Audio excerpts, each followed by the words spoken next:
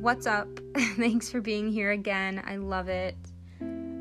So I have some cool news. I had my first guest today on here, and he shared his story, shared how he's healing himself, and if you are too, then you're going to really gain some insight from him.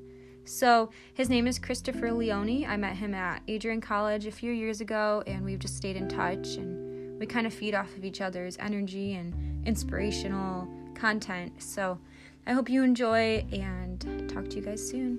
Bye.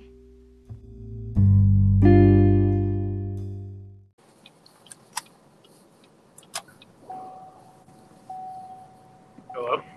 Hi. Yay! Yay! It's working. Finally. What's up? I can hear you pretty good. Can you hear me good? Yeah, I can. What state are you in? That's a good question. I don't know. Yeah, I'm trying not to. I'm just keeping my eye on the wheel, you know? Yeah, I know. I gotta be like 2 hours outside of Cincinnati. I think I'm in Kentucky somewhere. Oh, shoot. So, yeah, I had to drive to Mississippi. What the heck? Do you want to hear what happened? Yeah. So basically, I'm a lawyer. Yeah, like what the heck? How? Did you go to school? No. Okay, this is what happened. In November 2016, like that was when I started playing pro hockey. And when I was playing for the Kalamazoo K-Wings in the ECHL, I got cut from that team and they sent me to Mississippi. So my second week in Mississippi, I get slashed in the face and lose 2 of my front teeth, and then the next 2 teeth next to them broke in half, and then a bottom tooth broke in half. What? So crazy. So what happened was I ended up on 4 teams after that, so it was like this crazy roller coaster year, but I couldn't get my teeth fixed because when you get implants in your mouth, for one, I had to get braces for like a year, right? So I had to get braces, and then I couldn't get my implants in for a couple of years because I was playing hockey, and if you get implants in your mouth and then you get hit again, you could literally break your jaw. So short story long, I was in Mississippi because the insurance company didn't want to pay for my implants after the 3 years. Like there's a 2-year statute of limitations, so they say after 2 years you're supposed to have all the work completed, but there was like 20 reasons why I didn't have it completed in the time, and so the insurance company's lawyer today was trying to dismiss the case, but he literally didn't bring anything with him. He didn't bring any of the documents. He didn't think I was going to show up today. And I showed up. I showed up guns blazing with all the information, like all these hard dates.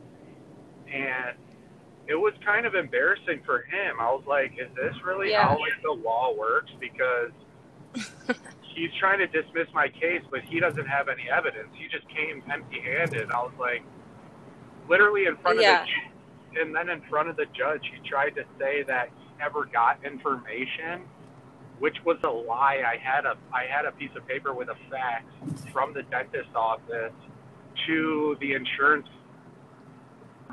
to his who he was representing, and it was a crapshoot. So short story long, it's like $20,000 too. So it's not like a couple bucks, you know. Right. So, it was just something I had to deal with, but just one of many things on my plate right now. But I'm glad. I'm basically just road tripping back home right now. But well, wait. Why didn't you fly though? Was it just I don't know how far of a drive it is? I like being out on the open road, you know. Yeah, that's no. It's like that's a good question. I think everybody I talked to said, "Why don't you fly?" But I think it was because it was short notice, and I like driving. I don't know why, but I could have flew, but I didn't. Yeah, so, I got you. Well, good for you. I mean, I don't know. That's kind of shitty, but so like, do you have to go back? Was it like a trial, or what was the status? It was essentially like a pre-trial. Like, they tried to dismiss the case, saying like he didn't get it done within the 2 years, so therefore, because the law states you're supposed to get whatever happens to you, the statute of limitations after 2 years, it's like void. Yeah. So if you have a workman's comp, it's void after 2 years. But that's like, there's exceptions to that rule, because like for me, I was in 5 different states. I had to get braces for over a year, so there was so many reasons why I couldn't get the work done in the time allotted to me. So it wasn't like I was just missing dates and was just negligent. It was, honestly, it's kind of been a pain. But, and by the way, I still have 2 front missing teeth. So like, really? Yeah, so then, like, I've been walking around with missing teeth. Actually, like, you can't tell because I have Invisalign in, and it looks like I have teeth, but I don't have teeth. So. Wait, you don't even have like the fake ones? There's like fake ones, like porcelain, in my Invisalign right now. So like in my yeah. Okay. Oh, well, they look great. Like... They look great, but still, like sometimes if I'm feeling frisky, I'll take them out and go out. You should see the look on people's face. That's funny. Honestly, funny enough, funny. That's been a confidence boost. Because if you could talk to people with no teeth in your mouth and feel good about yourself, I'm telling you, it's a hidden superpower. You should try it. I wouldn't recommend getting your teeth knocked out, but if you ever do, it'll boost your confidence. That's so funny. That's weird you said that. I just wrote a post last night about like flaws. Well, kind of like flaws that you're born with. So I mean, not teeth not being knocked out, but how it can like shape us to accept it all. I don't know. I just had like a realization last night. Like, who cares? Like about like all my flaws. Like, doesn't even matter in the long run. So if I don't think I'm ready for my teeth to be knocked out, but you're probably. It's so true that you say that, because like insecurities and flaws and things you're born with, you can't help them, but for some reason you grow up, and I don't know if it's like society or what happens that tells you like you're not good enough and whatever you have on your body's not okay. Like, honestly, weird enough, I never got braces, but my teeth were crooked, right?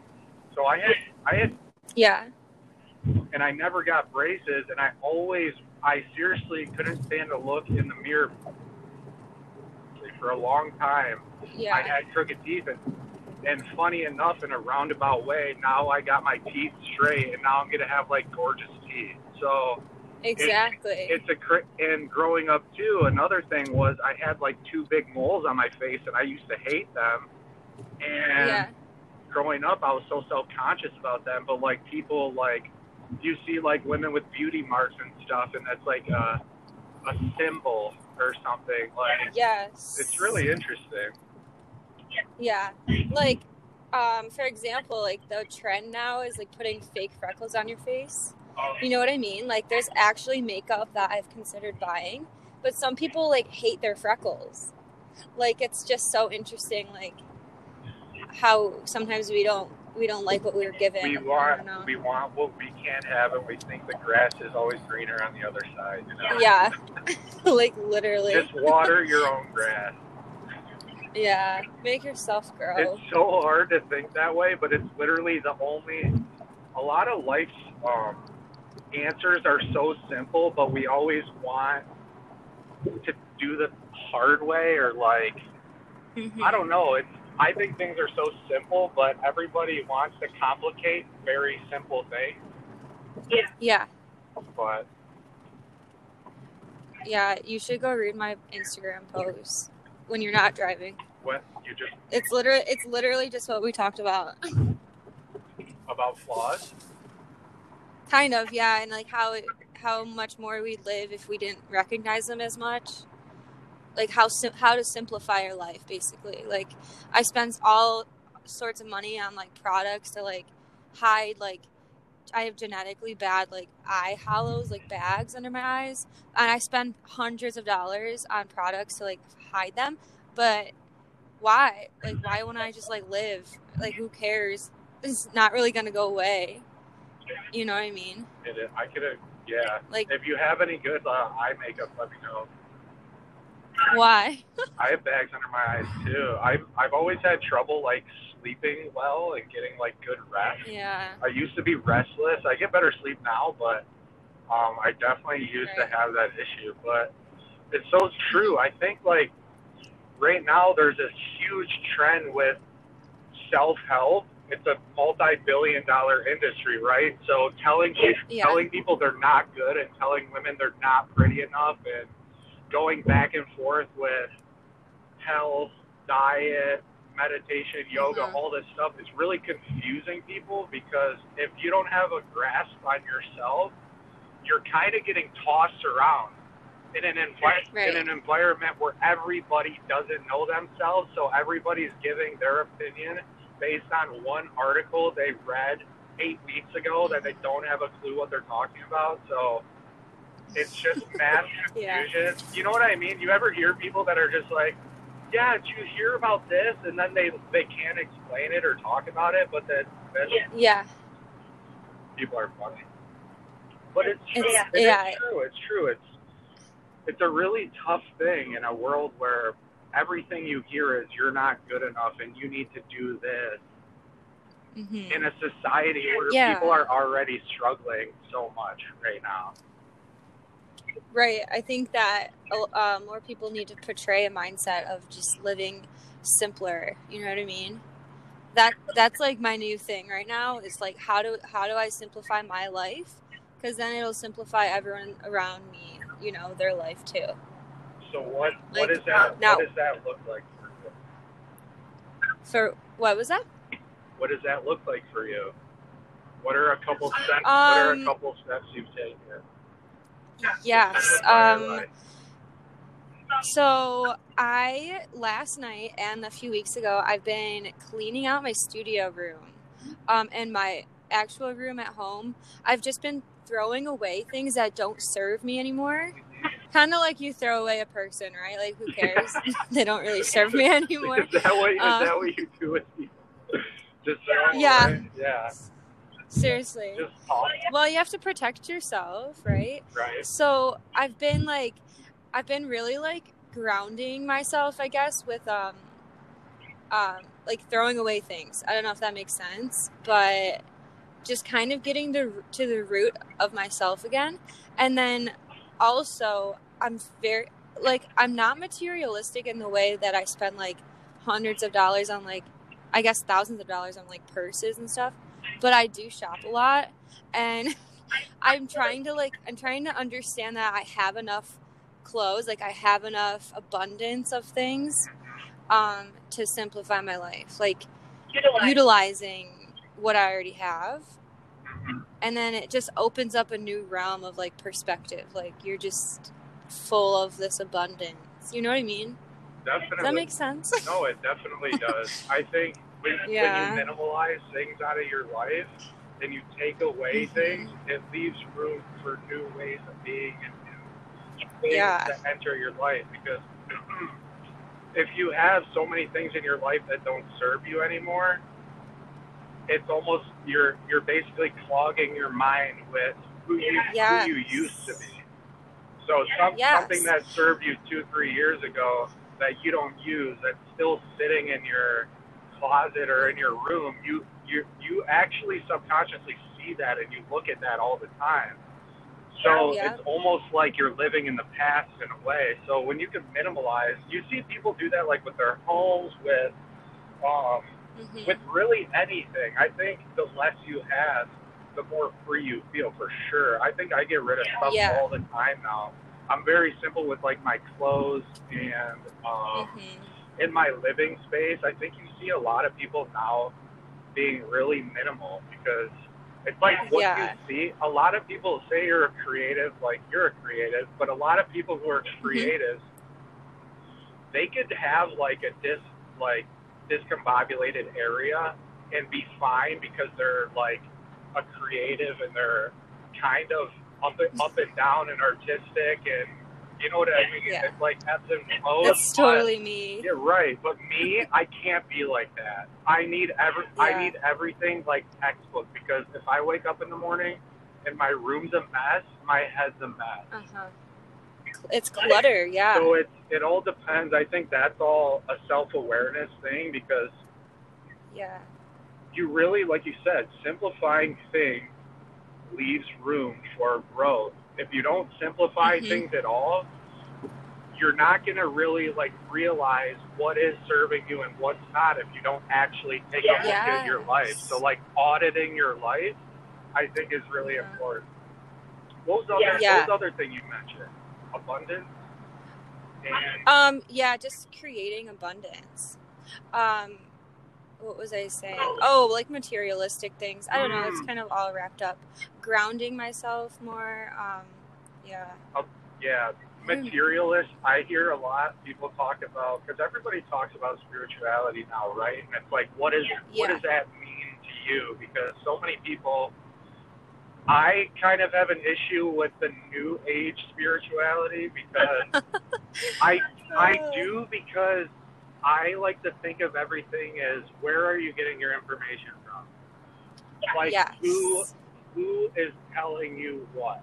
You know, are you getting something from the Bible? Are you getting we talked about this before. I was like, are you getting something from a witch?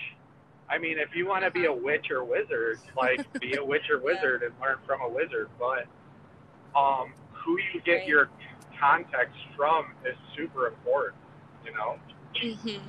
Right. Because spirituality, it's a belief system. Like, a lot of people think spirituality is religion or religion is spirituality. I don't think those two things are the same.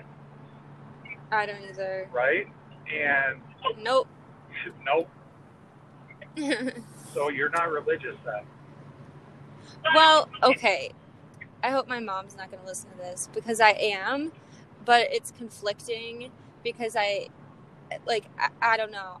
It all goes back to how we got here and like the creation of everything. I don't understand how it can be of a higher entity. I'll just say entity.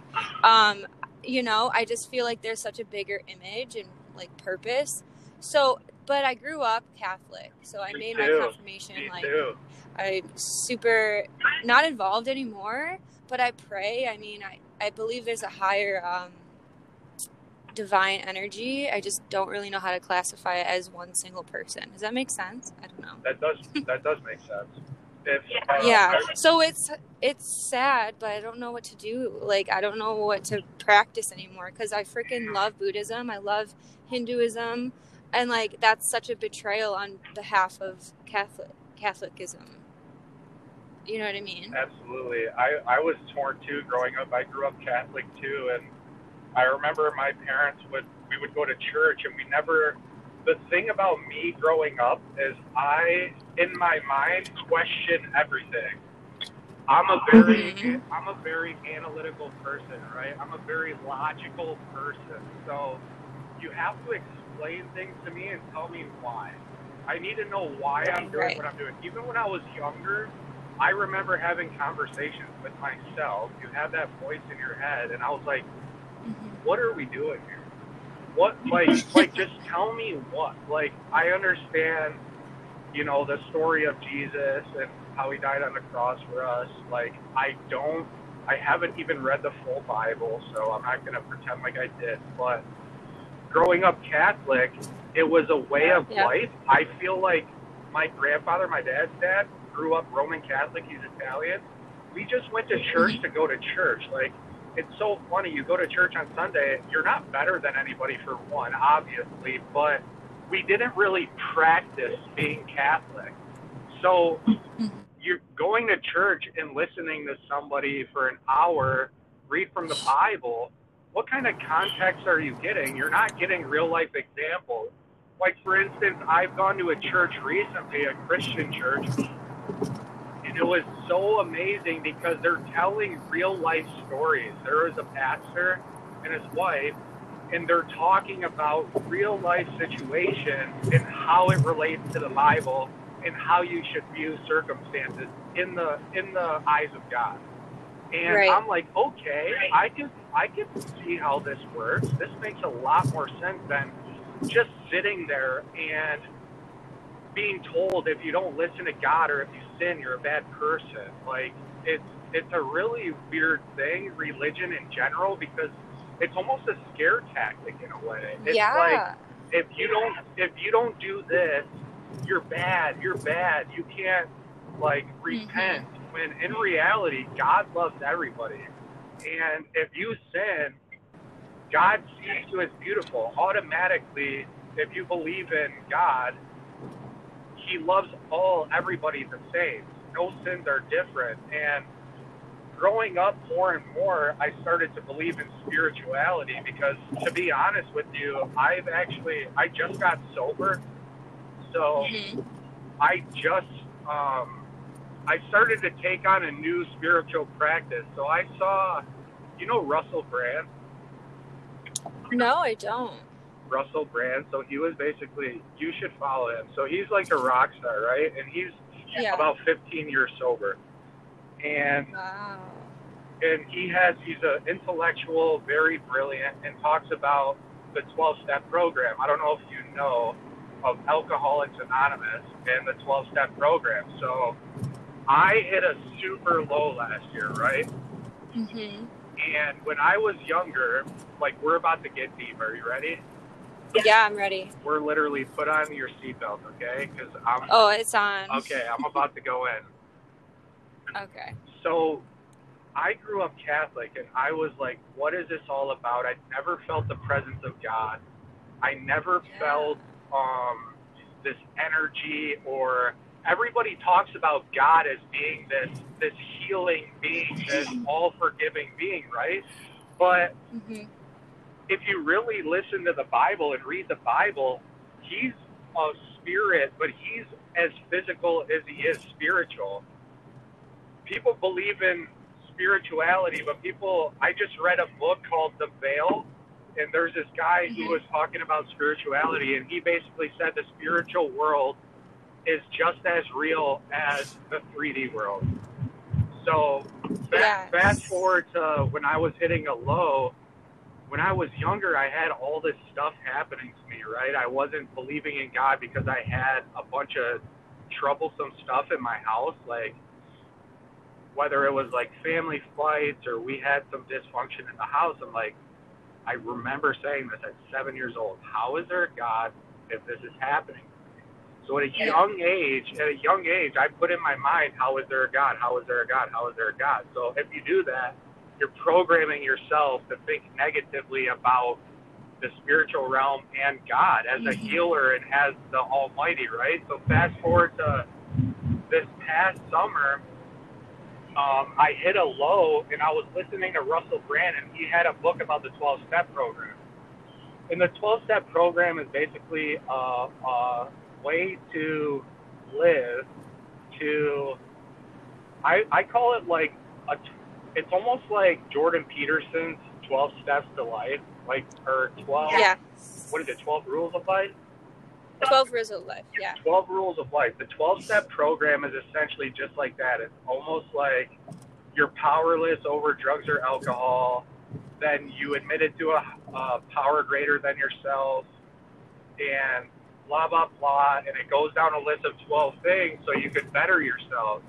And honestly, for me, I was at such a low, I didn't have much left in me. Like, I'm dead serious. Like, I was in Charleston, South Carolina. I had a huge injury. I was isolating myself for a couple of years. It was my third year of professional hockey, and I didn't have anywhere to go. And I went to I started going to AA meetings, and AA saved my life.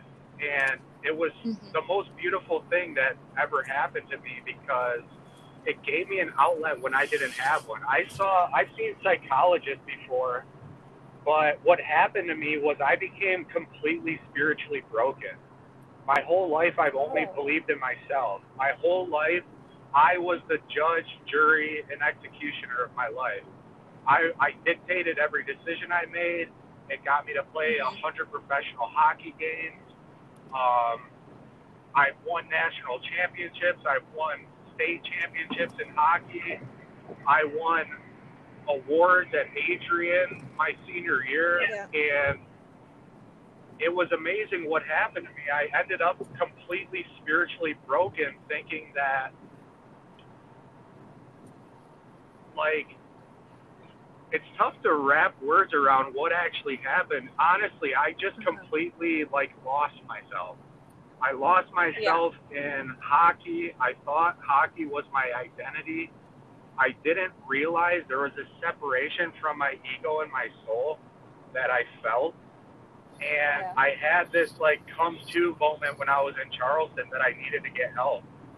And I was at a super low, and I got help in Charleston, and it saved my life. It was crazy. But spirituality in the 12-step program and finding a power greater than myself literally got me out of the darkest time of my life.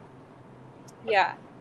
Well, can I ask, because it's very interesting to me, because I've been in a situation where I've isolated myself, and I know someone who's currently doing it, and it does nothing for anyone, right? But why? Like, why did you isolate yourself and kind of create that lonely reality? So this dates back to a long time ago. So when I was 7 years old, I remember chaos in my house. Mm-hmm. Like, when my dad got angry, it was a tornado. And I was the youngest of three boys.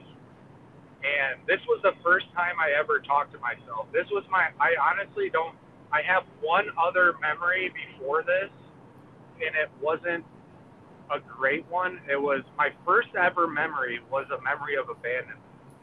And it wasn't anybody's fault. It was, we went to Canada. My dad, my mom, and my family went to go visit my cousin. And I remember being in my head. So I don't know what this was. Like, I'm still thinking back, and I'm still learning about what this was. I don't know if I was always fully conscious or I just lived internally forever.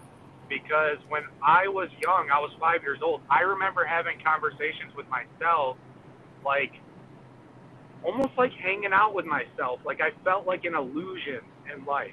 Like, like, it was like everybody was walking around me and not paying attention to me. So I felt abandoned. I was like 5 years old. So fast forward 2 years, all this stuff's going on in my house. And I told myself in that moment, Chris, you have to be a man now. It's time to be a man. And you got to suck it up. You can't tell your parents that you're ever hurt if you're ever hurt. So from 7 on, I never told my mom when I didn't feel good. I never told my dad when I didn't feel good. And I didn't really, like, my childhood was essentially stripped from me. And it was my doing because I chose it. I made a decision at 7 years old to be a man. So when, like, I honestly didn't have that fun as a kid because I was always so serious. Like, for me, it was always do or die. Like, I'm not kidding. My childhood, you could ask people who are around me, even people who are probably going to listen to this are going to be like, holy, different dude that I knew in high school or younger, because I was an angry kid because I didn't know any different. I was, like, so hurt on the inside, so I portrayed bravado and anger and aggression and masculinity on the outside, but I was completely broken. So what did I do whenever I had problems? I didn't reach out to anybody. But also, even more importantly and deeper, think about this. Like, I wasn't mature, and I also never had dialogue. Like, I never had dialogue with anybody about problems. Right. Like, a lot of men struggle with this. I know men all the time that have a lot going on, and they don't tell anybody about it. You know, you notice how, like, I have some girlfriends, and they're always talking to each other, like, hey, guess what happened today, da-da-da-da-da, right? And you're having that dialogue back and forth to help each other. Guys don't do that.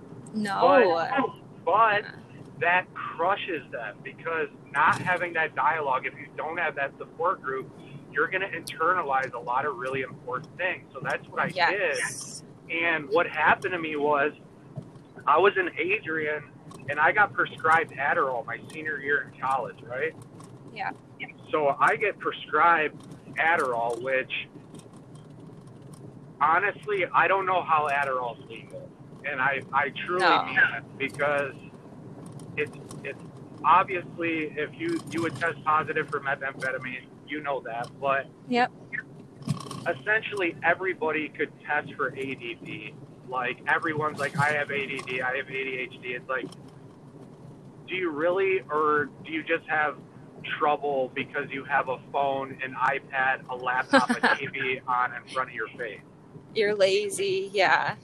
Or like you know, you have a discipline problem, or you know what I mean? So I got prescribed Adderall in college, and what happened was, I really believe the combination of childhood trauma and a heavy stimulant. The thing about Adderall, people don't understand, or if you do understand, or if you've taken it, Adderall helps you focus, right? It doesn't tell you what to focus on.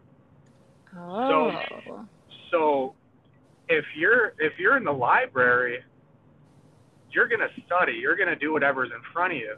But if you're in your phone, you're going to stare at your phone for 8 hours and think 5 minutes went by. If you're in your head, like I was, and you're thinking about a memory that's traumatic, you're re-experiencing that trauma over and over and over and over again. So that's what started happening to me. And I didn't know what was happening to me.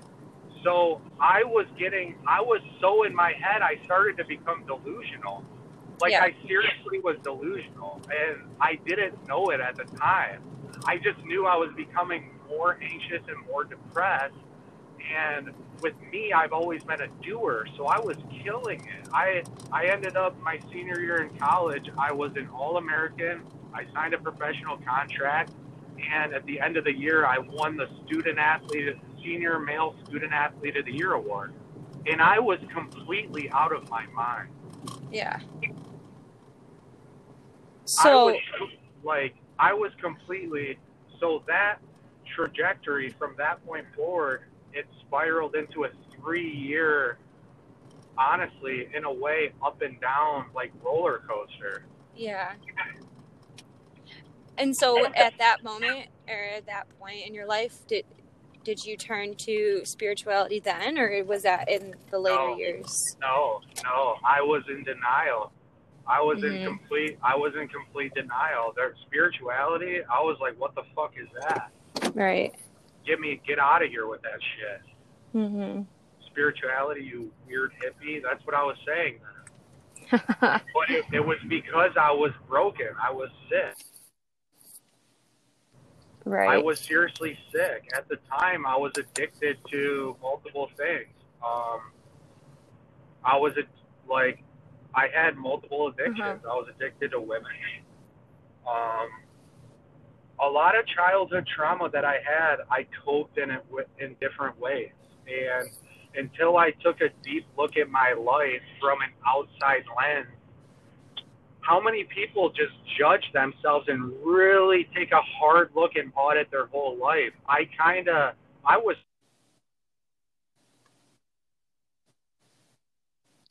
Oh, you're breaking up. Because I hit a rock bottom. For me, it was life or death. So. Can you hear me? Oh, okay. Yeah. Sorry. I can hear you. Can you hear me? Yeah, it was reconnecting. So for me, it was life or death. I had a 3-year period where in my mind, I was like, Chris, something's wrong, but I didn't know what to say. I remember at the time, I was dating, my girlfriend at the time was Catherine, and when I visited her in Chicago, I remember like being just like out of it, and I didn't know what to say. I couldn't even say I needed help because I didn't know. I seriously was like, another thing about Adderall, it's like putting handcuffs on your brain. Adderall will completely delude your brain and have you thinking like one lane on a highway. Like, you'll be so singular and you'll be so disconnected from reality. And that's what happened. I got prescribed in college my senior year, and I didn't know what it started to do to me. And I didn't think, well, you should stop. I just kept taking my prescription. And at the time, it was completely destroying me. I wasn't having fun in hockey. I wrecked my relationship. Our relationship went like, I wasn't present. I was just in my head, like, falling apart, really. Because I was playing professional hockey, essentially my whole dream, right? Playing professionally hockey. And in my head, in my mind, I was completely sick. I was just completely sick. And at the time, I didn't feel like I had anybody. Yeah. I didn't feel like I had any support or anything. It sounds terrible, but when you're in that, you don't, before I understood, like, before I had the alarm go off in my brain, which was after my second year of pro hockey when I was in Cincinnati, after that happened, I didn't know who to talk to or what to say. But fast forward, that year happened. I was completely isolating. I ended up not taking Adderall for 2 months in the summer, going into my second year of pro hockey. Crazy enough, I killed it in training camp. Yeah. What did I do after training camp? I got my prescription for Adderall again.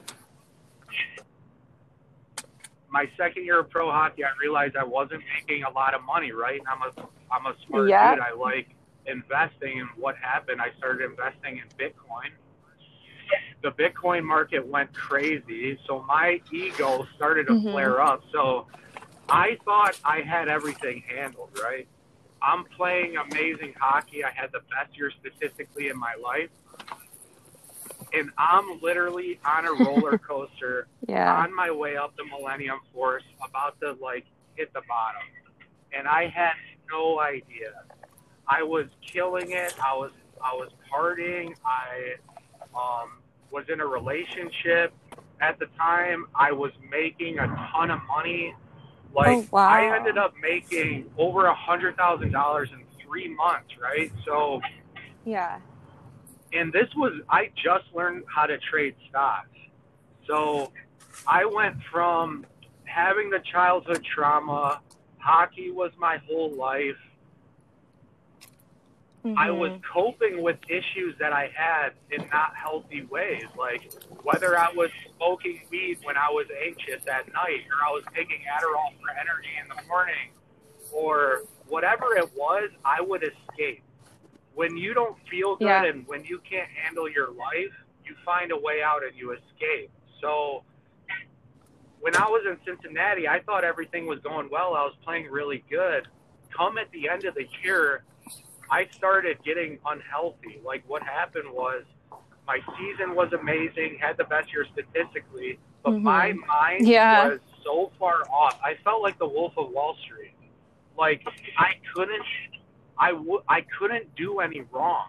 Like, I'm like, I just had the best year statistically. I just made all this money. Right. I'm amazing. I have a good relationship. What can go wrong? I'm doing what, like, I didn't know better. I'm like, I'm a good person. I'm doing things the right way. Like, I was the first to the ring, last one to leave. I was dieting. I was healthy, but I was using substances. I was coping with substances, and it was altering my brain. And I didn't know that would lead me to a very destructive next year where I literally hit rock bottom in Charleston. You just internalized it all. Basically, nobody knew about it. And I've internalized most of my life, to be completely honest, but I've known that I have this higher calling, and what brought me back to reality and what got me completely sober was knowing that I have a gift to give the world. What happened to me at 7 years old, and the way I've internalized life, it's allowed me to see things in life from a very unique perspective, and I believe I have a calling from God to show the world and show people through my experience of what I've had to endure and what I've accomplished and what I've overcame, that if you're in a very dark place, you can get through it, and you're loved, and people care about you, and it's not the end. And when you feel like you're in a very dark place, because I mean, I didn't feel like I had a way out. I mean, I was suicidal for every day for almost like maybe almost a whole year. Really? Like every day. Yeah, it was really bad. Yeah. I was in Charleston. I remember this is when like I got dead sober, and I was in Charleston. I was crossing the bridge because we lived on Daniel Island, and you cross this bridge every day. And I remember like something nasty inside of me, like really would tell me to turn the wheel. Like, and I had that every day for like 5-6 days, where like I was contemplating my life and contemplating like how I isolated myself so much and didn't realize it.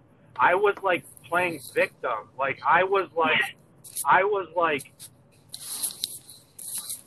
I'm going to make it to the NHL. If I get here, I'll be happy. If I just suck it up and work harder. And like, I've always thought in my life I had to do more and accomplish to be worthy of love. And that's where things got really tricky for me, because my problem wasn't doing more. I didn't need to do more. I needed to do way less. I needed to find God and to reframe my whole life, you know, like I blamed a lot of people for a long time in my life, and the only thing that it did was break me. Like the only thing that it did was break me. But at the end of the day, my life was saved in Charleston, and I'm so grateful and thankful for everything that happened, because I truly believe that I have a calling. Yes. I've always wanted to be an inspirational speaker, not a motivational speaker. I think motivation is leading. I've always overcame everything I've ever endured in my life. I chose and took a very bad route when I chose to cope with problems by escaping them.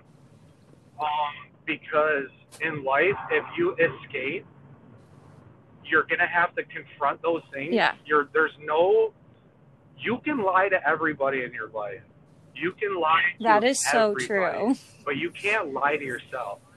And I was lying to myself, but I was so sick. And when you're on drugs, you believe those lies. You justify those lies. So you're basically insane in your mind. You're not healthy. You're justifying why you're doing what you're doing, and you're also playing victim and blaming. So I essentially had 10 layers to unravel before I got to my baseline. Well, I don't think we heal all the way, really. Healing. I mean, I think it takes so long to do. And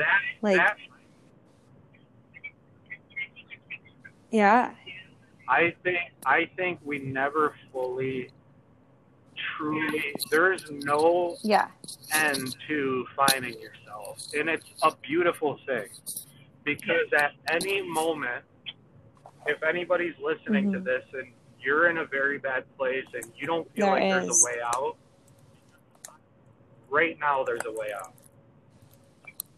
Because I care, I love you, and I'm telling you, I didn't want to live. Like, I didn't think that there was a way out. There was no telling me that my life was going to get better. I was a professional hockey player. I made $100,000 in 3 months. I had a gorgeous girlfriend. Yeah. My life was amazing on paper, and I was sick. I was sick. And I thought playing professional hockey, I thought happiness was a place. I thought if I just did more and accomplished more, my life would be fulfilled. But essentially, I was just trying to live out a dream that wasn't mine. And I was the youngest of 3 boys. I was trying to live out a dream, and it just not felt natural. Well, can I say something though? I think that, I mean, obviously you get where you have to go.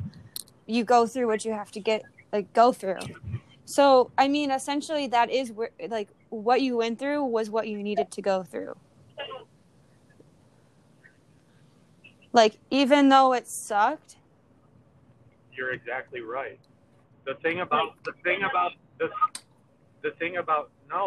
Honestly, that testament that I just whether you told liked it or not changed my life. Life doesn't happen, whether I liked it or not. Life doesn't happen to you. It happens for you. I firmly believe that. Everybody in their life, obviously there's exceptions to this rule, but I truly believe wherever you just are, like you're supposed to meet moment, certain people. You're supposed to be there. Because 100%, and depending on the energy level or the consciousness or the energy you're at, the vibration that you're at, you'll be able to meet them at that level. But it's earned. I thought at a certain point, was your like, ego is taking over. I should be here. I earned that. My ego completely took over, and what happened? You were attracting I was getting that reflected back at me. So I was attracting toxicity, negativity, hurt, hate, toxic people. I was attracting what I was on the inside, because you can't heal people. And if you're not healed, you need to change yourself and your ways. What happened to me had to happen. I didn't have a choice, but it's powerful because I'm grateful. I'm healthy now. I'm on the road to being who I always wanted to be. The thing about me is I've always been a high achiever, accomplisher. I get after it every day, but I was sick. I was sick, and I isolated myself, and I've always been this person like, I'll do it all. But that's not God. God doesn't want you to be alone. That's not God. That's the enemy. Yeah. Life is about community. When you hear people talk about this is what I'm going to get, this is what I'm going to do, be careful. Be careful what you ask for. Exactly. Because a lot of things that I asked for, I got, and I did not want it. You know, so at the end of the day, it's just about being really truthful with yourself, because I truly believe life gives you as much as you can handle, obviously, and life is about bearing the biggest burden that you can, meaning taking the biggest responsibility that you can in your life and being completely present with it and owning it. If you can't make your bed in the morning, how are you going to change the world? If you're going to a business meeting, if you're going to a business meeting and you're stoned out of your mind, how are you going to be Grant Cardone or Gary Vaynerchuk? Who do you think you are? The entitlement. I was entitled. I thought, mind you, I worked so hard. It wasn't a lack of work ethic for me, but I had my shadow self that wasn't being present and exposed. If you have secrets, you're only as sick as your deepest secret. And if you don't bring that to light, you can't heal. And I'll tell you what, since I told my truth in my story, I've had more people love on me, and more people respect me, and more people care about me. than I Because ever you had in released my that life energy ever. block. Like literally there was a block internally, Why? which created an external block as well. But now that you're open to this and understanding of how you're healed and healing, other people will, I don't know if they'll resonate with you, but you're being susceptible to other people. Does that make sense? Yeah. It does make sense. And I think I'm grateful for Uh-huh. all of it. I'm grateful for, I think it's an opportunity, and Yeah. I'm really taking on this responsibility and the gift that I was given a long time ago, because I always knew I had it, but I didn't know what my calling was. And honestly, I know what it is now. And I'm just So what are your staying next focused and steps taking to things one day at a time. completing your purpose here? What do you think that you need to do for yourself?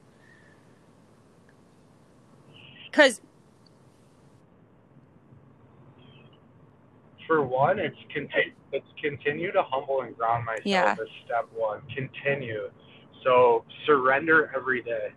Every day, surrender to my ego. Surrender to where I think I should be and where I am. Because there's a big misconception, I believe, about where people think they should be and where they currently are. And I think it's an entitlement issue, and I think it's a responsibility problem, and I think it's a lack of patience problem, and I think it's an ego and lack of self-awareness problem, and it's probably all the above. And for me, it's continuing to learn about myself. So Oh, I I do a love lot of him. meditation. I meditate every day. Dr. Joe Dispenza, I do his yeah, Dr. Joe's amazing. I do his guided meditations. His book called Breaking the Habit of Being Yourself has been my Bible. And so I'm not a meditation expert, but I do understand the idea of sitting with yourself, letting the thoughts come, and realizing you're not your thoughts. People are like, "What?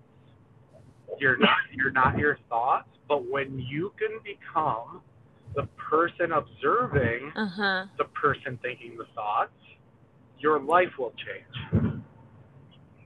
And that's what happens. Yeah. You are the experiencer, not the experience in life. So I am going to continue to be the experiencer. I'm going to continue to learn from my mistakes and be a vehicle for truth and integrity and commitment and honor, because I believe I have a message that I need to share. Like, this isn't about me anymore. This isn't about even my story. This isn't about where I want to be. This is about the message. And I want to make that clear, because I don't want to be famous. I don't want recognition. I want this message to be heard, because I know there's millions of men who feel just like I do, whether they had fathers who weren't emotionally there for them, or they just didn't have close relationships with men in their life, and they feel left out, and they feel lonely, and they don't feel like they have a way out. They have a way out, and they're just as strong as me, if not stronger. And I want this message to be heard, because it's very important, because people aren't talking about the important things right now, and this needs to be said. And I'll bite the bullet and share my story so people could judge me and say, "Oh my gosh, this person did drugs. How am I going to listen to him?" No. This isn't for them. This isn't for the person judging me, because God doesn't judge like that. This is for the person trying to heal, because I'm healing right now, and I want this message to be heard. I'm not perfect. Nobody's perfect. In the 12-step program, it's about progress, not perfection. Because perfectionism is just a scapegoat to not do. When people, I used to say, "Oh, I'm not posting this because I want it to be perfect." No, I'm insecure. No, I'm afraid to be vulnerable. Just put it out there. Put your truth out there, because it's about growth. You're not going to grow if you think you need to be perfect all the time. So what's next is me writing a book and continuing to write blog posts. I'm going to continue to put out content, and my 5-year goal is I want to build a community. I want to get into real estate, and I want to get into Section 8 housing because I believe there's a lot of people who would really appreciate living in homes that are underprivileged and aren't able to buy homes, whether it's they have bad credit or whatever. And with Section 8 housing, I know the government gives families who can apply for Section 8 housing, say $800 a month or $500. Right. Oh, hold on. Affordable housing. Also, I'm going to start a career. I do need to make money. So right now, I'm trying to get a sales job because I want to make money. My goal is to get into the corporate world and make good connections and just be a hard worker and keep my head down. We'll see what happens in the next little bit. I'm going to work hard, but the end goal for me is to be a motivational speaker and to speak and be an author and a writer. So I have a 10 to 20 year vision of what I want to do, and I'm really taking it slow. I'm trying to play chess in life now. I have a 20-year vision, so I'm being really patient, even though I'm working really hard every day to be better and just take it one day at a time. I honestly, I have a 5 to 10 to 20-year vision of what I see myself doing, and hopefully in 10 to 20 years, I could help 100 million people. That's the end goal. So, yeah. That's awesome. You will. Yeah. You will. You have so much to say. Like, I mean, one page at a time, right? If you're going to write a book. I'm writing a book. As long as you're just chipping away at it. Since the first day I got sober, I've written almost every day. Wow, that's awesome. I'm having a hard time. I'm actually trying to write a book too. But I've been trying to write a book for years. And I think that I put too much, I put that in my mind too much that now I'm like, you know, when you tell people your dreams, right? Then you're less likely to complete them. You know, that's a fact. I definitely believe that. I even heard if you don't write it down, it's almost like a mandatory that you have to write it down. Some people think it's enough to have it just in your head. It's not. It's almost, I don't know if there's actually a stat on that. And I don't know if it was Tony Robbins. I think it was Tony Robbins who said it, but they said you need to write it down. It has to be on paper or you're not going to manifest it. And I truly believe that. So speaking of manifesting, I think this will help you, for sure. So have you heard of scripting before? I have not. Please. Okay. So you need to do this. And I did a podcast about it kind of, but long story short, you get a journal and you dedicate this journal to, just manifesting. So you write down, instead of your past, we don't want to focus on our past anymore. That's irrelevant at this point in our lives. No one should really journal about your past or your current day. So instead of writing, oh, today I went to this place, I did this, whatever. No, so you're going to wake up and then first thing in the morning, you're going to journal. And you're going to journal your dream day, your dream job and what you're doing, where you are. What does it look like? What does it smell like outside? You're going to be very descriptive. So you're going to basically paint the picture for yourself. And then as this goes on and you do this daily, you're going to start imagining this in your mind and you're going to be creative and you're going to visualize. And that energy right there, you are sending that out as if it's already happened. So that is the most powerful thing you can do for yourself and your dreams and goals. I literally it's feel kind it of right now. I'm doing it right now. I just did a little dose of it right now, and I could smell the roses. Yeah. Right now. So I did this for I kind of told you, my boyfriend's brother. I did this for him because he really wants to go to Iceland, and whatever, it's just a long story, but I walked in his room. I said, you're never going to go if you don't get out of your room, if you don't read a book, if you don't do this. So I pictured this for him. Like, I drew this whole image out for him. I said, he wants to do like tarot readings, and I kind of literally like was so descriptive with it. I was like, you're going to be sitting in a coffee shop in Iceland. I was like kind of explaining the scenery, and he brightened up, like his whole face. Like I could feel him believing in himself.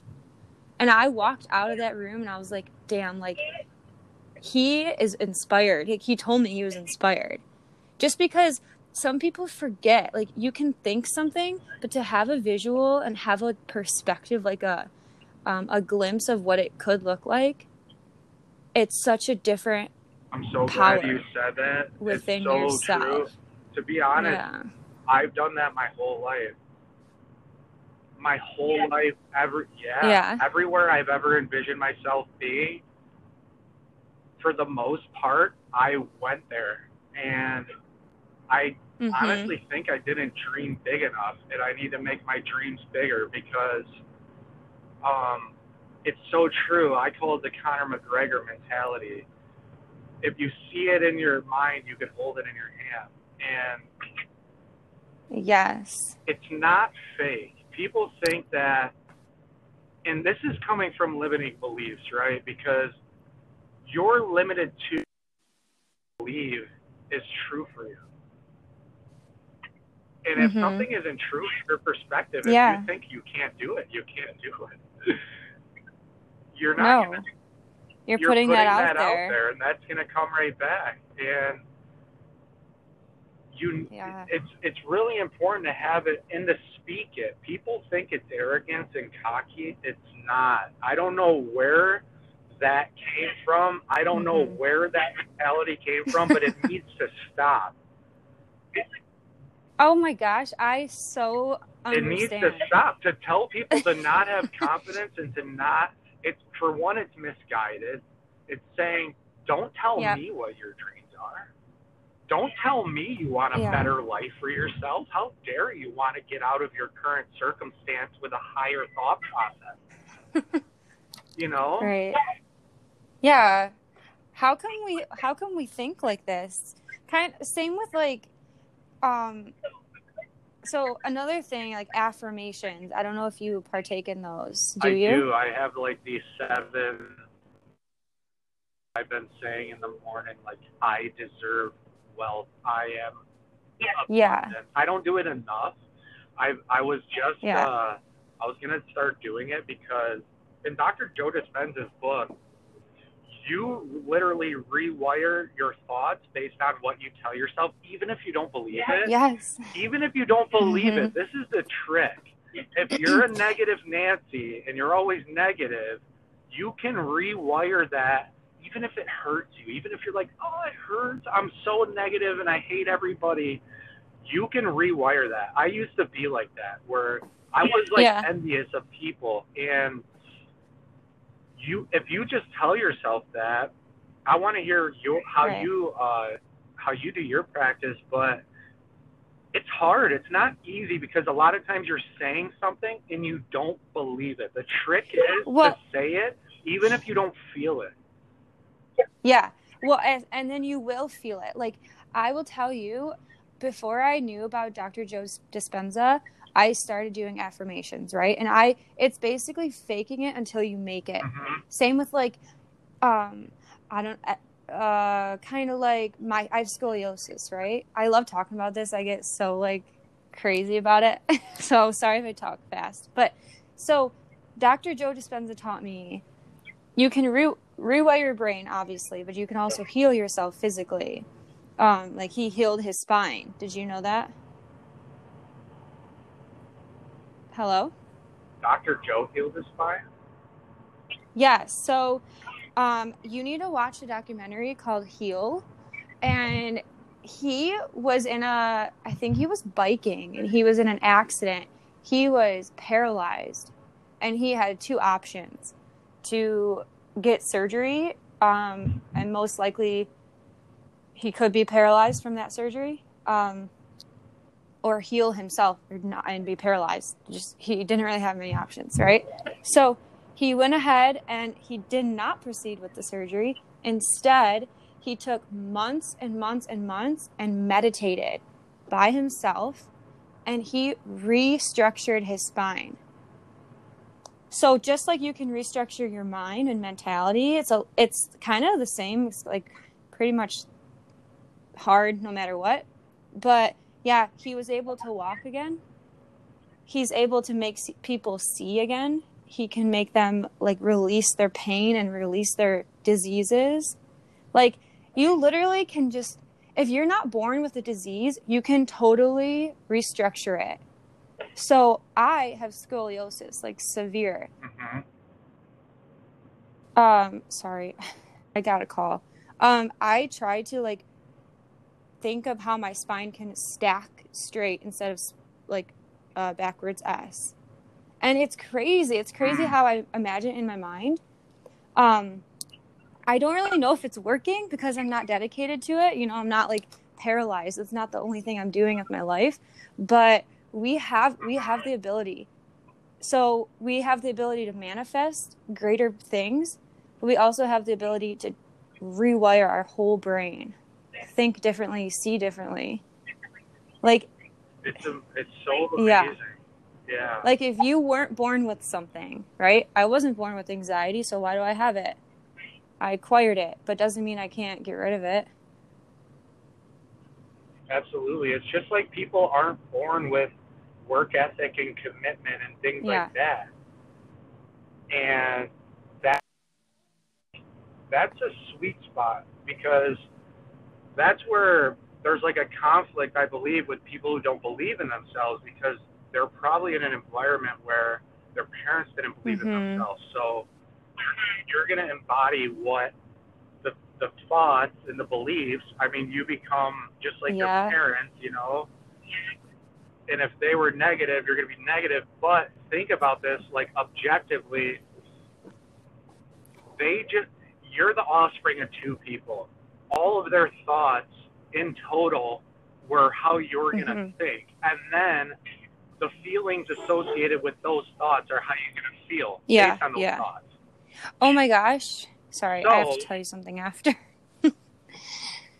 So essentially, just like you said, if you just think differently, then associate a new emotion with that, you could hardwire yourself to be a completely different person. And like, there's so much trauma with, it's so sad to say this, but a lot of people's family, like our parents, like we get mad at them for the way we are because we mimic them and we look up to them when we were younger, like we're sponges. Well, like my mom, she went through a lot. Like I'm not going to go into it, but damn, like I feel bad for her. And I get mad at her for like the way she is, but we have to remember like they're trying to heal too. And a lot of our parents, like, I don't think they've ever reached that feeling of wanting to heal, or they don't know how to. So that leads to the point of the death meditation. I think I talked to you about it, didn't I? A little bit? Okay. Well, really fast. So I went to this death meditation in Grand Rapids, and craziest thing I've ever done my whole life. Like the most purging, emotional roller coaster of like, I don't even know. Everyone was crying. There was 92 people in one room, and people who've never meditated before, like older guys who had like just weren't really interested, but their girlfriends or wives brought them there. And every single person in this room felt their own emotions, because like this girl who led this, she made us go back to when we were 5, when we were 10, when we were 15, until we were like our age now. And she made us feel everything that we were suppressing. And it was nuts, because she like led us to how our parents, like if they loved us or not, and like all the trauma that they took on us. And if you ever have the chance to do a death meditation, you got to do it. Like it's amazing. I've heard of it. I really have heard of it. I'm not skeptical about it, but because my emotions have been so suppressed, I feel like I have like I feel like I have a couple things to unlock in terms of that because I've always been so stoic and have been so hard that there's a lot that I need to unpackage in that realm. I would love to do something like that. I really think it's would. like, it's good to do probably once every few years. Like, it's not what I expected at all, but the stuff that she brought out of each individual person doesn't have to be like personal. It wasn't personal at all, really. It was like she brought you to your last moments on earth, and like you're eye gazing with your partner. So you're seeing your mom's face in your partner's eyes. Like it's just like such a weird, like I saw my boyfriend's face in my friend's eyes because I picked him as the last person I'd see on earth. Like, and then you hug your partner, but you feel you're not in this realm. Like, you're totally detached from reality, and you're hugging this person as if it's the last hug, and it's like just shows so much gratitude. So there is a part where it's like good. There's also a part where she brings out bad memories. But how healing is that, right? I mean, no one wants to do that, but like, I didn't want to pay. You know what? I'm gonna interject and say that people need to start doing way more that they're uncomfortable. Oh yeah, 100%. People need to do like resistance. Pressure makes the diamond, and a lot of people aren't doing things that really are challenging to them. Therefore, their laundry is hard. You know, like, I think it's really good to do things that are outside of the box and outside of the norm for you to heal, because, like, trauma, for instance, you talked about your mom and trauma. Trauma therapy is actually very good. Yeah. Like, trauma what's that one that you mentioned? EASMR, something like that? You said ASMR? No. It's the... You know what ASMR? No, it's EMDR, but you know what I ASMR do know what it is. Yeah. The, like, it's whispering and people get, like, so all chilled. Weird. I get like that with certain music, though, so, like, I don't really, like, tune into that stuff, but... Yeah, that's a weird type thing. I don't so know about weird. All that. That's, whatever, though. But, no, EMDR is a form of trauma therapy that I've heard wonderful things about it. I'm actually going to be doing it in the next couple weeks, so I'm going to have to get back to you. If anybody's had trauma in their life, talk therapy is amazing, but I know, and I could side on the side with, this person doesn't know about my life, so how are they going to help me with my problems? I understand that firsthand, but it is good to get an outside perspective so you could rationalize and talk about your life. I think it's one of 5 tools in your toolbox. So talk therapy is one if you have things that you want to grow in your life, because, like, that's a thing in general, like self-growth. Like, I've been a hockey coach my whole life, so the thought of having a coach is so normal to me. I don't realize how abnormal it is for most people. So, like, going to talk therapy, to me, I'm like, hell yeah, I want to go talk to somebody. Like, I love chatting it up with somebody who's going to help me with my life. The thought of that being, like, taboo is hilarious to me. And so EMDR, if you've had trauma, it helps you disassociate and get rid of the emotional tie you have to your traumatic experience. Because the thing about trauma, and, like, for me, I have PTSD in a way where some of my traumatic moments in my life, I relive those, and I relive the emotions of it. You know how tough that is on the nervous system? It's very bad on the nervous system. So EMDR is a type of therapy that helps you disassociate the person that it happened with, and you just associate the emotion and how you felt and how to unpackage that, essentially. So it's not necessarily brand new, but it's really new to a lot of people. And if you've experienced trauma, look up EMDR and it's awesome. Yeah, you'll have to let me know how it goes. I'm interested in it. I will. I want to do hypnosis therapy or past life regression. Oh my gosh, one of my friends Yeah. just did that. Oh. It literally took him back. It took him back like 5 Oh my lifetimes. gosh. He said he went all the way back to being like a Viking. A Viking. He woke up as like his great great great great great great grandfather, or like the fifth one, and it was as if he was like a Viking king. Wow. And he was like, yeah, it was crazy. I forgot what country he was from. I don't remember, but he was talking about how he would go back like 50 years. Wow, that's crazy. The person who was doing the hypnosis with them, and he was feeling the emotions wow. of how these people felt. Yeah, that was pretty intense. I got my... I don't know about all that. I believe in it. I have been really into my birth chart. So my boyfriend's brother, he reads it for me, and like I'm kind of learning how to do it too. So we went over my my north node, which is my destiny. My south node is my past lives. And my past life, I think my recent one was like, it says natural healer, like spiritual healer, create, like, I don't know. It was very specific. But then we went back further, and he starts in something about like pioneer ages. I don't even know. like it was so weird, and I was like, how is this even accurate? But it is like.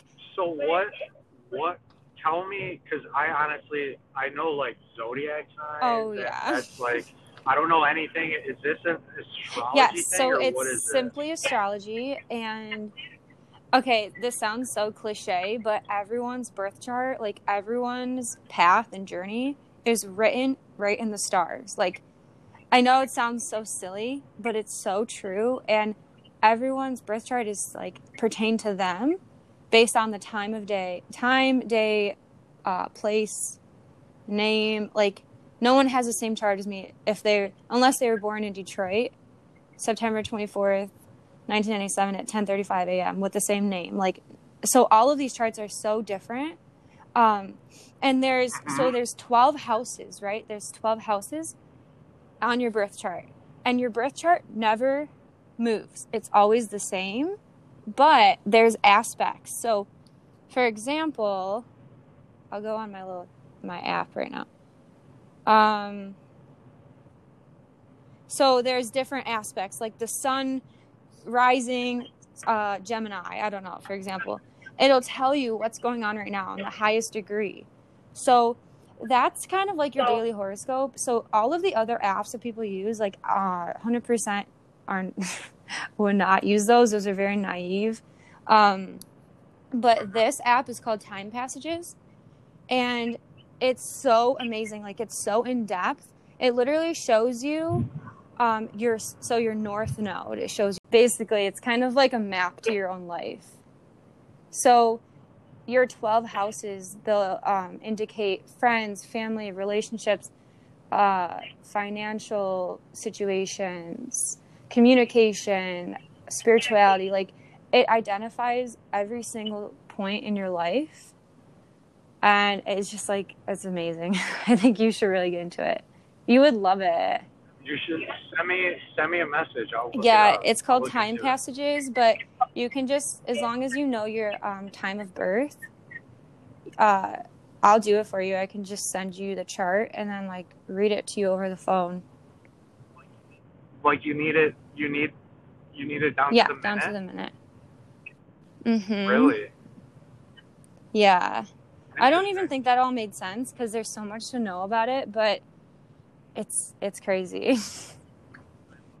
I love getting lost in research. Yeah, so. You would like it. There's a star too. It's called Chiron, and that's the healing, like kind of like trauma healing, how it will affect you.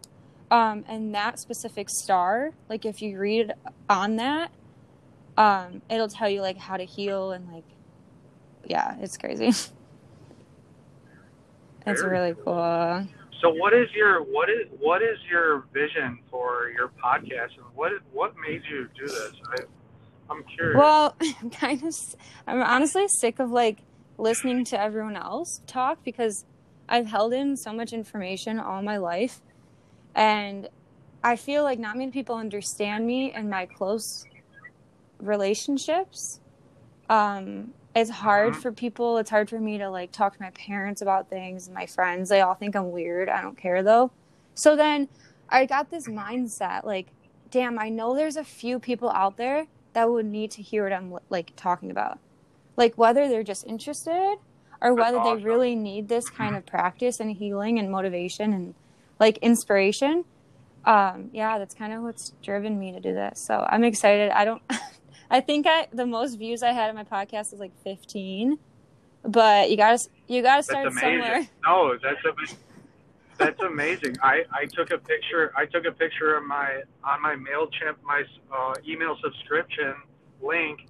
I started at 0 and I took a picture of 0 because in the next coming years, like we're gonna see what that number ends up being. Yeah. And if your intent's in a good place, so people are gonna tune into it. I firmly believe that, and I think it's great because you're opening up dialogue to spirituality and people being open, and that's what it's about more than anything. I believe is the discussions and the communication about it, opening doors to people feeling comfortable and vulnerable. Because at the end of the day, everybody's just trying to get better, and it's about. I think people do too much judging and don't look at themselves in the mirror. You know, usually when you judge, you're judging yourself because you're judging somebody in comparison to you, and people don't realize that. That's a really that's a twister for some people in their brain. When you judge somebody, you're judging It's a reflection, yourself. You're saying I'm better than them. Right. Like, for example, you know? I have people who message me daily, and they're like, some people are like, oh, what does this crystal do for me, right? What is, how do I meditate this way? They're being enlightened in a way, right? They're on their own journey. But then, listen, I have people, I hope she's not going to listen. And if you are listening, I love you. I'm not trying to be mean to you. But this one girl messaged me and she said, where do I buy chakras at? And I giggled to myself because I was like, damn, this girl clearly needs some direction. But she's that's amazing. I feel like that's the best question. Yeah, she's coming to me for this. And then there's other people who know about chakras, but they don't know about this. And I think that in America, there's no such thing as a bad question. Yeah, and there's people are becoming awakened, and it's never. I want to buy a chakra. Where do you? You should start selling chakras. Yeah. Well, then we're doing that. I'm gonna build a website tonight. I'm gonna call you tomorrow. We're selling chakras. You could sell crystals like the colors of chakras. No, we're selling chakras. Though. But yeah, you can't judge. You know what I mean? She's on her own little journey. She's trying, and you just got to be here for people, and you got to make them grow with you. Honestly, it's a forever journey. Yeah. There's no race. Nope. You one of the most important things is start where you are, and I keep relearning this, but I finally crossed the mark. It's in life, it's you versus you. Mm-hmm. Yeah. There's no keeping up with the Joneses. No. Fuck the Joneses. There's nobody, it really is you versus how you were yesterday. And when you look at that, you're going to get to where you want to be, whether it's spirituality, relationships. I think there's 5 to 7 pillars of life. Yeah. Your physical health, your mental health, your spirituality, community, relationships. Mm-hmm. What am I missing?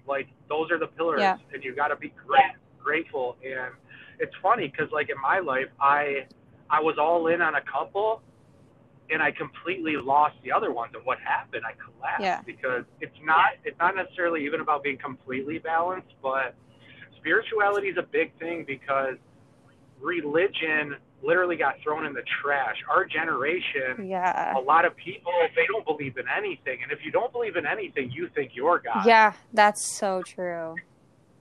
Wait, how many people, a lot of people walking around that are millennials that are my age or younger, a little older, they think they're God. They think they know everything. Yeah.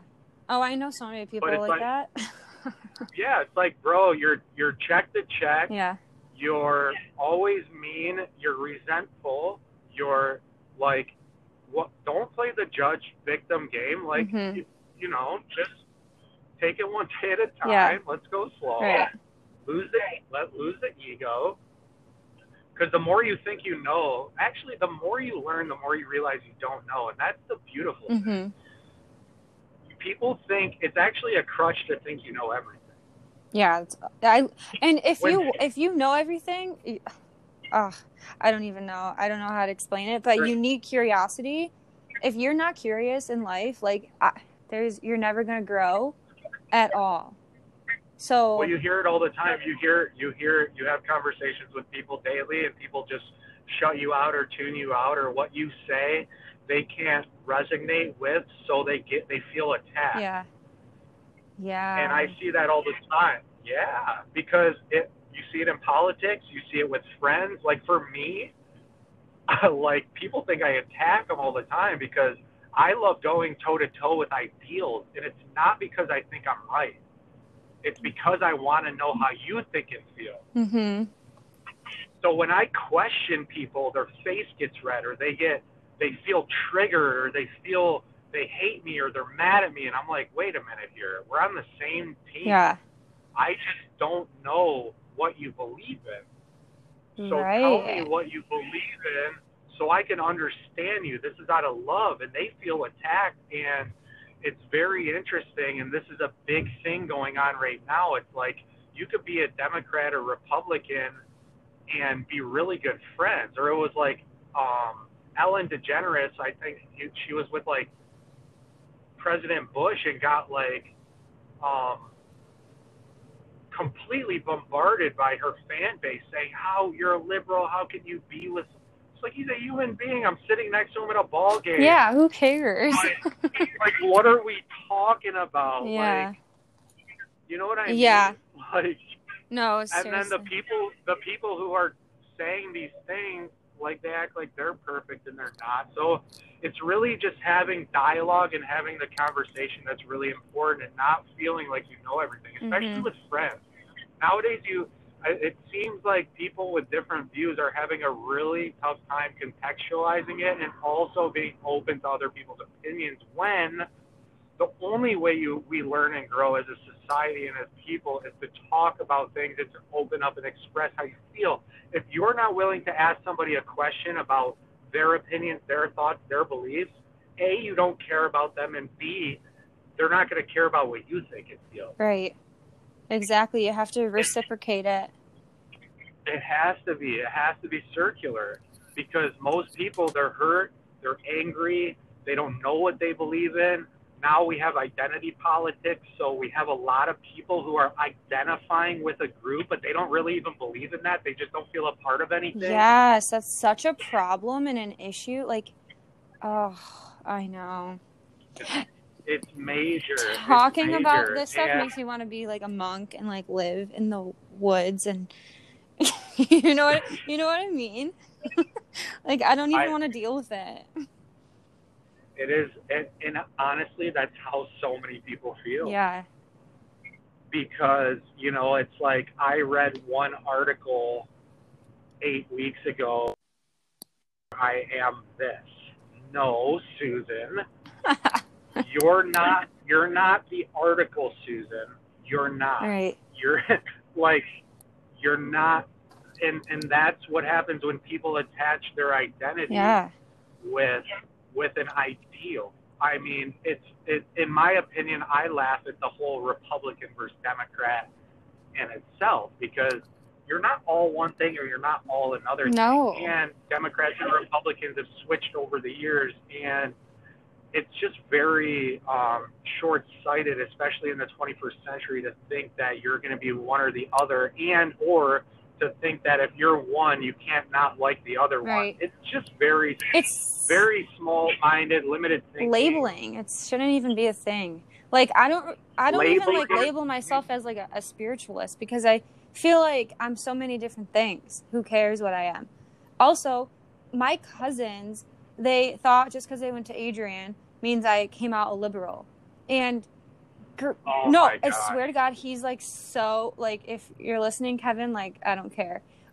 He's like such an Come on, Kevin. American. Like, I get it. Like, he Facebooks every day about politics.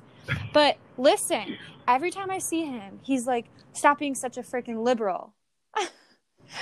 You know what? I was just listening. It's funny. You know what we call people who do that? Political hobbyists. Yeah, seriously. Political hobbyists.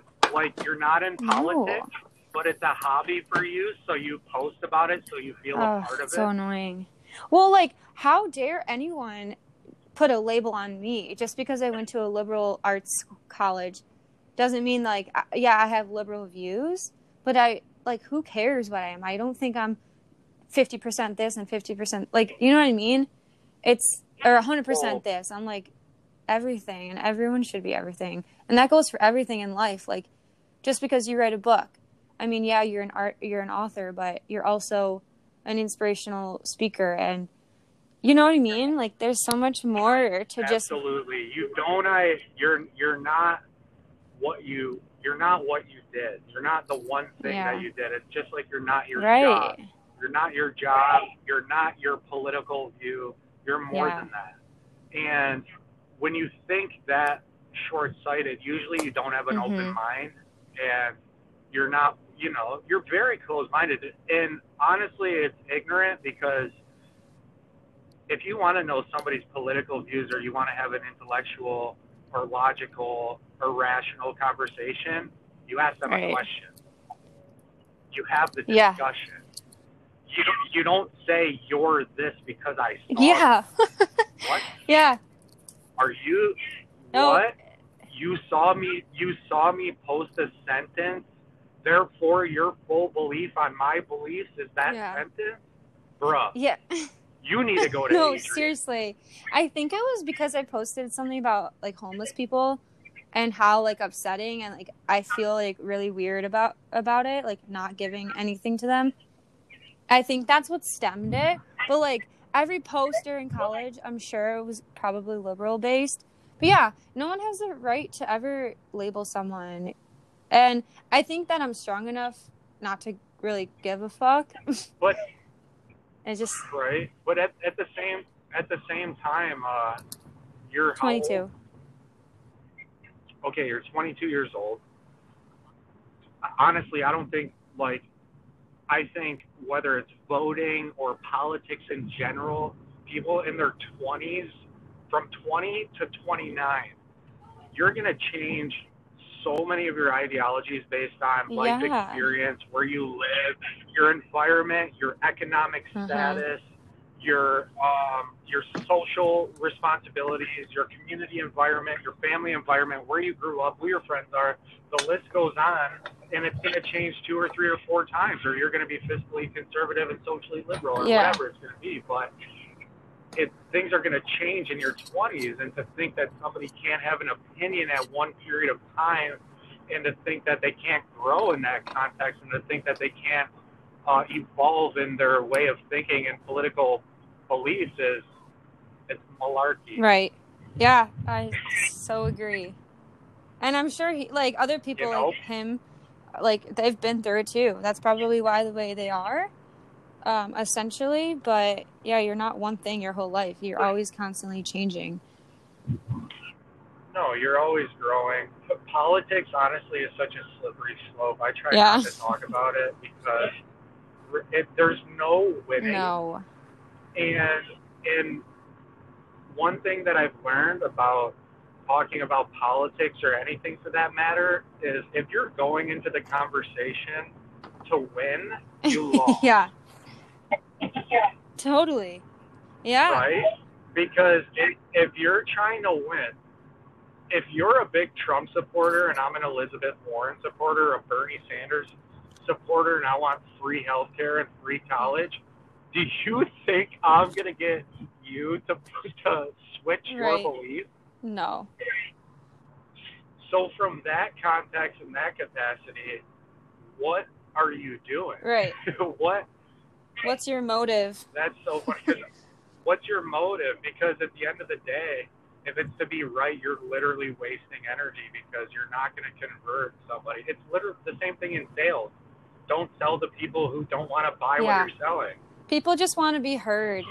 I mean, and it makes sense. I get it. I totally understand. It's just you're talking to the wrong people, probably. I don't know. Yeah. Politics. So slippery. We'll see what happens in this election. Yeah, I don't know. We'll see. I don't want to say. I'm not going to say who I'm voting for. It's a secret. It's a secret. That's funny. Not like, oh my God, tell me, did you see the Iowa caucus and the coin flip with Bernie Sanders? Wait, what? No.